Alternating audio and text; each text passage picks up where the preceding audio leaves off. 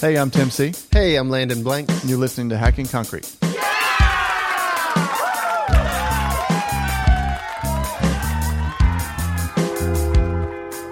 You're not going to believe what just happened.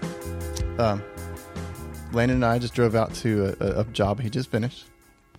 And we got our drone out for the first time on a business project inside. And I flew it right into the wall. And you didn't even hit the brakes. I mean, it just went 20 miles an hour right into the wall. Yep, full speed. So we are sitting here on our first podcast, about $1,000 broker. Is that this equipment or is that the drone? Well, actually, yeah, that's right, because we bought podcast equipment too. So, all right, so so we wanted to do this because we just thought it'd be fun to talk about some of the things that we do. I think our industry is really interesting, and I think that it's just the things we run across I think are interesting, and I don't think there's a lot of information out there. Don't you think that it seems like people are real secretive about like how they do things and about all the bad things they go through with work and about how hard it is? It's really hard. Wouldn't you say? It was certainly that way with us. I mean, we got lucky and found some people to help us along the way, but we just kind of went into it. Tried to do as much research we could, but it's not really out there. No, not at all. Right. Especially when you have different manufacturers and different products trying to get you to use their tools and machines and whatever that may be, steering you in that direction. So I guess we should get to the name of it. We were thinking the name of this would be Hacking Concrete. Love it. Yeah. So, and I guess the reason we were going to go with this name is because we always feel like it's not good business for us to say this out loud, but we always feel like we're kind of making stuff up as we go. But the more I get to know other people that do this, the more that I've realized that that's pretty common. Wouldn't you say? That's right. Surprise, it worked. And it's not, I don't think it's specific to our industry. I think that everyone's like that. Right. So, with no real goal in mind, we're starting this, and I think it'll be fun. We're gonna interview a few people here and there, and just talk about some of the stuff we've been through, and hopefully that'll be helpful to other people in our trade and other people who are just interested in being an entrepreneur in general. I think so many times Tim and I joke about, you and I joke about the way that everybody puts on a facade of they know exactly what they're doing and everything is perfect and they do it right nonstop all the time. We are far from that, but we've gotten really lucky and we've done some great work. We'll stand behind our work all day long, but it's not always unicorns and rainbows. So I guess the first thing we said we were going to talk about today was going to be one of our first polish jobs that we ever did. So I don't know if you want to lead into that. Where was your first polish job, Landon? It was at a very famous Marine base. That was our first polish job ever. And I think it was, they asked us to polish, the first room was 8,000 feet. Just something like that, yeah. Something like 8,000 feet? Yeah. And I remember going up there and we met with this big time company. They had a bunch of trailers on the job site, and we went to that meeting. It was a couple people in the meeting, and I don't think we had really been on a job site like that before. That was really a multi-million-dollar project. And I remember walking into the trailer and sitting there, and we had never done anything like that before. Sat in a meeting with, Right. And that was it's probably 6 or 8 years ago. So I was 29 or 30, maybe. Yeah. Was it that long ago? It was 8 years ago. It was. I think it was at least 8. Yeah. So I was like, younger 30s, and we're in a meeting with all these, higher up executives at a Marine base. With a huge construction company, a very successful construction company that most people would have heard of. Right. So we're sitting there in this meeting, and they're asking us, well, can you do this? So I look at you. Yeah. And, I, of course, think, well, no way. And I say, absolutely. Yeah, Landon always says yes. Landon's a yes man. Yeah. So right. And that's something we've learned over time, is that We actually do say yes all the time now. I do, uncomfortably so, but I will begrudgingly always say yes to, yeah, we can do that. And not to everything, but to most things, yeah. If it's involving concrete, we'll do that. And so we said yes, and we left the meeting. And you looked at me and said, we'll figure it out. That's right. But I was thinking about something else. Do you remember the samples? Did we send the samples before we met with them or after we met with them? It was before, because that's why they... It was before. Yeah, we sent them samples. But think of how crazy that is now. We made just some generic, what was it? Probably just some gray Portland cement. Yeah, it was no aggregate, nothing. Half Portland, half sand, in poured upside down in a like a countertop, like a concrete countertop. Which represented nothing of their slab. Nope. Nothing. It was the most perfect sample ever made because it was perfectly flat. Right. And no matter how much you ground on it, it was perfectly even texture or aggregate exposure. It looks like perfect salt and pepper finish. It was not a representation of what they were to get. Yeah. That's funny. I forgot about that. Whereas typically now we always do mock-ups on site so they know, what they're going to get with the type of concrete and pour and aggregate they have. Right. So we go to the meeting. We say yes. We get the job somehow. These people, for some reason, I just bragged on them and said they're a big time company. But why would they hire us? Well, I think polishing was so new to the game back then. That's true. It was hard to get. And at that point, I think the polishing was more being done on a much larger scale. And a job that small, the people they had ran into with, they didn't want any part of it. Yeah. So me and Landon became partners because some of the epoxy stuff I was doing, I was in the business for a couple of years before him. And some of the stuff we were doing, we needed grinders, and I was subbing out a lot of grinding to this older guy who, and Landon's been a long time friend, and we just decided to do this. So we bought a machine with the idea that you were going to do prep for us, basically, and then we're going to try to do this polishing thing too. And the very first thing we got, it was like the day we got back with the machine, we got this job. I said, oh man, I'll beep that out. I'm going to beep that out. So that beep you just heard was me editing out the name of the job. Do you remember what we did? Oh yeah, I do. I'm sitting right where it happened. Right. So we go. We want to test out the brand new machine we just bought. Spent a bunch of money on this whole new system. The vac system in the machine, and we hook it up to the generator, and it does one revolution, one turn, and all of a sudden things start to smoke. Yep. And we couldn't figure out what happened until we looked at the generator. Yep. Well, we talked about it before. What should we put this generator on? Oh, we did? I don't remember that. Okay. Yeah. Just turn it up. Just turn it on. Turn it up and turn it on. We bought a big machine. And we then learned that 480 volts is much different than 220 or 240 volts. Yep.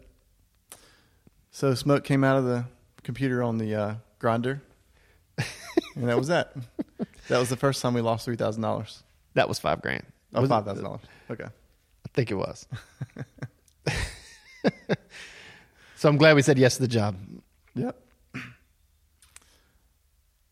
Okay, so we got the job. What happened? So we get there. Tell us about the job, Liam. Everything gets set up fine. We get there late in the day. It was about 3 or 4 hours away from us.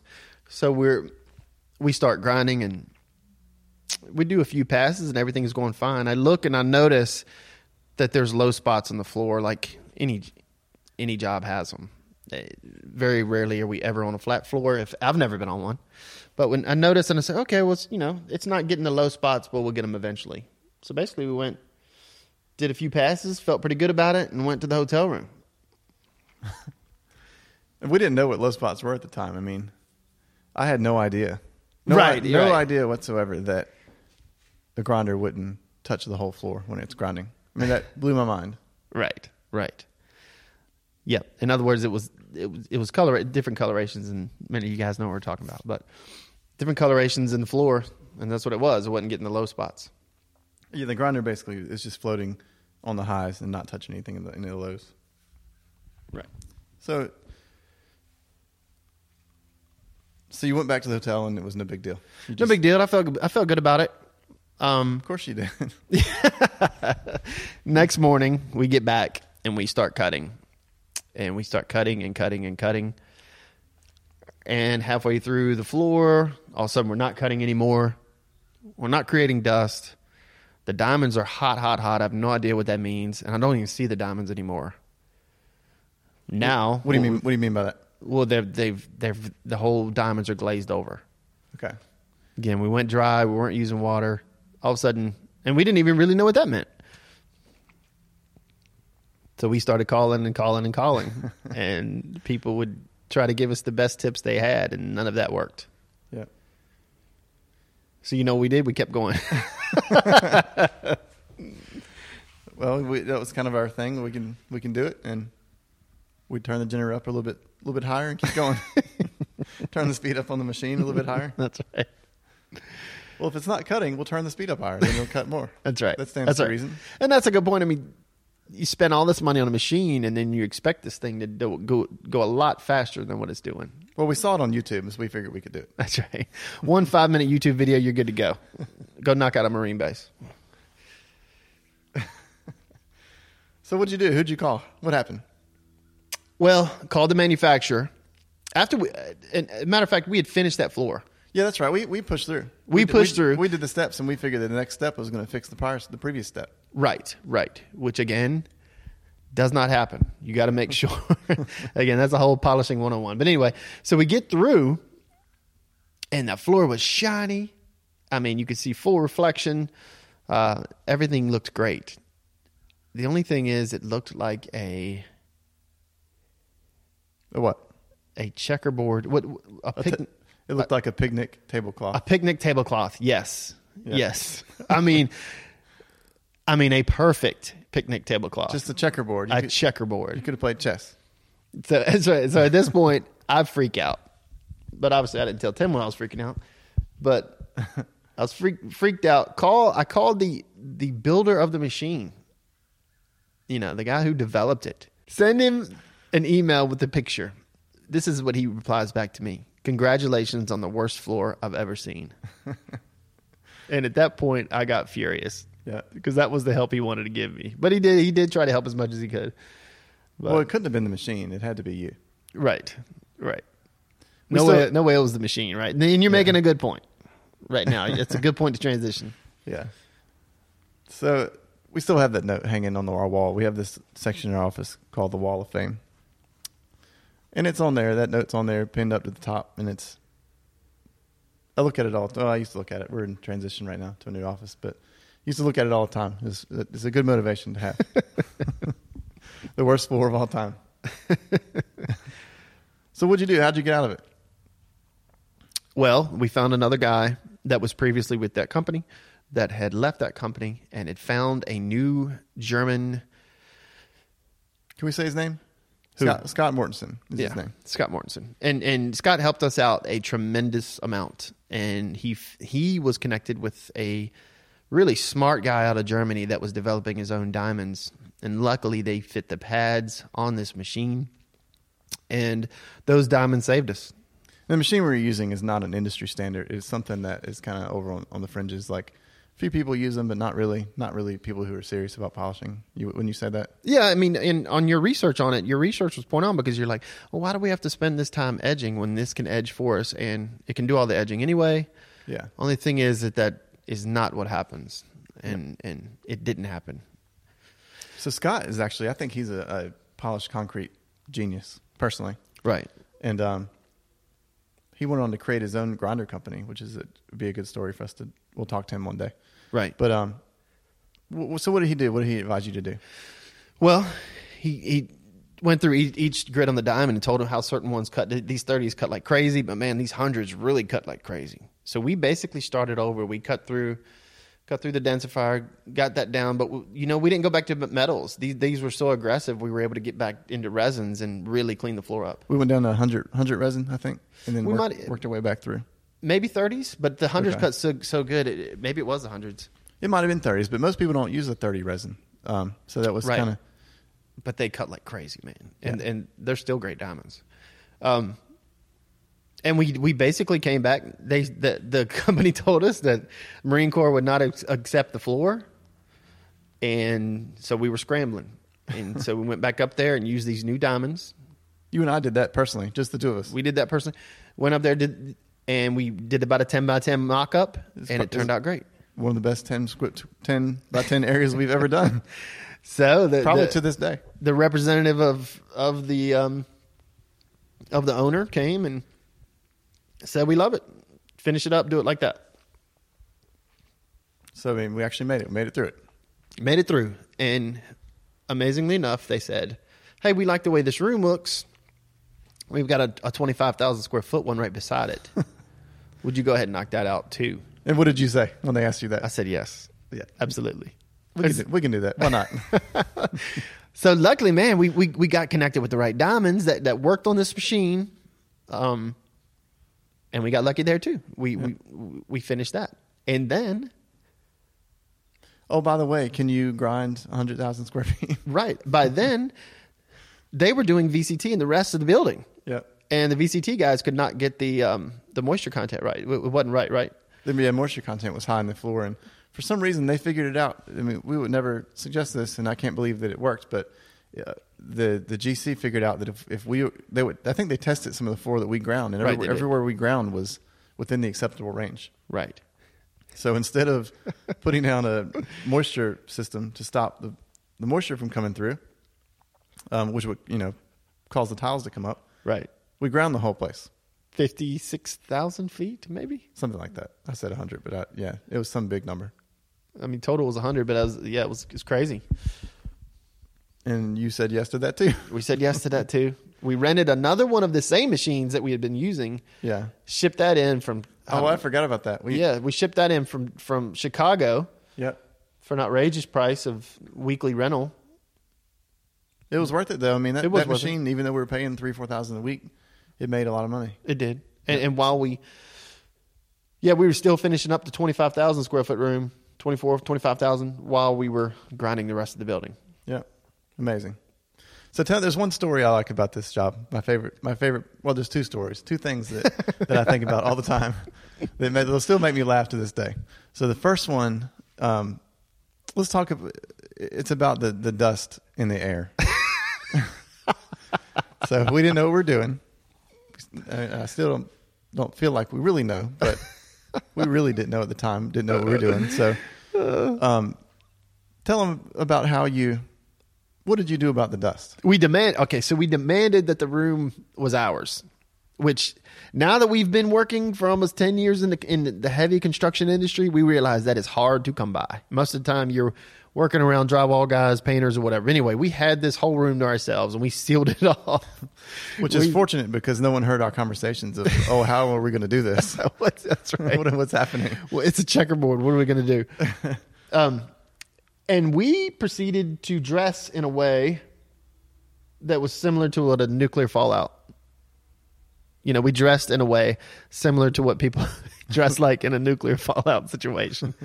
Full yellow. Is it Tyvek suits? We still have some over there in the corner. Well, this kid that works for us, his parents buy tractor trailer loads of what I would call it junk, and then they sell this stuff on eBay. And he had these boxes of these biohazard suits. It wasn't even a Tyvek suit. It was bright yellow because Tyvek is white. It was this bright yellow full body suit, hoods and all. So we had that on, and we had on respirators, hard hats, and gloves. And actually, I think that grinder kind of looks like a spaceship, the design of it. So we got these guys, and we wore full face respirators too. Right. So full face respirators, yellow suits, yellow hoods, yellow gloves. Right. Yellow boots. And that's the funniest thing a safety guy's ever told me on a job site was, "Hey, do you think you guys can tone it down a little bit?" You're scaring everybody. He said you're scaring everybody. Everybody's scared. They don't know what's going on in this room, but you look like you're in a nuclear situation. Yeah. That's a good one. That's a good one. So this actually, the same safety guy leads into another thing. So he got on you for being too safe. Right. But he still didn't like the dust. Didn't like the dust. So one day, I remember there's this story that you've told me a few times about how, our vacuum wasn't working great, and because we didn't know what we were doing really. And the filters were dusty, right? Isn't that what it was? And so Landon takes the filters off the vac and he goes outside to the end of the hallway And you're cleaning the filter, right? Yeah, beating them off in the gravel or something. Yeah. Yeah, and I turn around and I look down the hallway, and the safety guy is standing there looking at me, and he just looks at me in utter disappointment, drops his head, shakes it, and just turns around and walks the other way. He didn't even bother reprimanding you. It's a lost cause. Oh, the other good story too. The one with Matt. Oh yeah. Yeah, the other story is Matt, the same guy whose parents buy junk. Matt, you'll hear about him a lot over the years, probably, if we keep doing this. So Matt, he was grinding by the window, and I guess every morning. What do they do every morning? 8 o'clock in the morning is when the flag is raised. I believe it's 8, maybe 7. The Okay. flag is raised, and wherever you are in the Marine base, If you're a Marine, if you're a Marine, you turn to the flag. they turn and salute, right? Turn to salute. Right. So Matt's grinding away. He's in, and he looks out the window and he sees all these Marines looking at him, saluting. But he didn't know what was happening because he was inside and there's a loud grinder. You know, you didn't hear the whatever music's playing. Right. The trumpet The playing or music something, playing, right? Yep. So he just sees all these Marines saluting. So what does Matt do? He cuts off the machine and salutes them back. So I just picture Matt standing there, looking at the window, saluting these Marines It's who hysterical. are saluting the flag, which is behind him, up over, outside. It's pretty funny. And the funny thing is, the Marines, being as awesome as they are, they didn't even crack a smile at him or anything. They just, and as soon as the anthem was over, they just started walking away. And then Matt went back to grinding. That's it, though. That's part of that story. That's funny. So we made it through that job. No big deal. It's pretty good though, really, considering that you did. I guess it's probably in the neighborhood of 80,000 feet that you did with, and we only owned one machine, one vacuum, Right. no edgers, Right. no auto scrubbers, no anything to clean with. Right. It's pretty awesome that such a thing is possible. We kind of joke about it, but it did look good too. To be fair, it all looked when it was done, it looked good. Right. Especially that second room. I mean, that first one. Right. Yeah. The first one where we made it into a tablecloth. Yeah, it's pretty good. But the second one really looked like we really felt like we knew what we were doing. So, anyways, I guess you can see after we decided that we wanted to talk about these things and be open with people about it. And I think it's I personally think it's funny, and I think it's informative. It'll be informative for other people, and I think that it'll be good for other contractors to hear these kinds of stories that happen to everybody. I mean, we've been doing this a long time now, and Right. it happens to everybody, and it's that kind of thing. I mean, not to that degree, but that kind of thing is still happening. It still happens to us now. We're still struggling. Right. Right. A lot of times you'll see on our Instagram or Facebook feeds, jobs we've done, everything's perfect and everything's great, but the chaos in the middle Yeah. is what is. This is what it is with concrete. Everything's unexpected. Things happen. We definitely put on a good show on the social media, and I think that a lot of other companies are putting on a good show too. I just think it's funny because nobody will own up to these things. That's right. I read a lot of Facebook That's groups, right. and there's a lot of people in there that act like that they always know exactly what to do and exactly what's happening.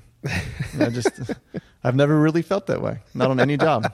I feel like at any moment it could fall apart. That's right. And it possibly could.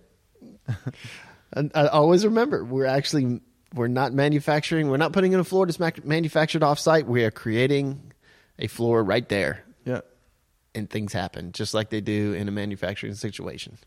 they do. And I just said that to you earlier today. Landon and I are sealing countertops in our shop, and we're doing this while we're waiting on the sealer to dry. And I said it to you earlier. There's this little spot, that we're a little worried about in the countertop. There's nothing wrong with it. Just it looks different than the rest of it. But we literally scoop sand out of a pile at the landscape shop down the street. Right. And we're mixing sand and dust together and making these things, and they're not going to be perfect. Right. And it's funny though, because a lot of people make you think that they will be.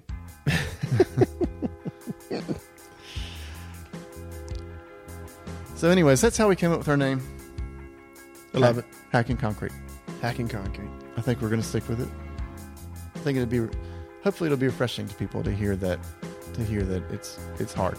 Concrete is hard.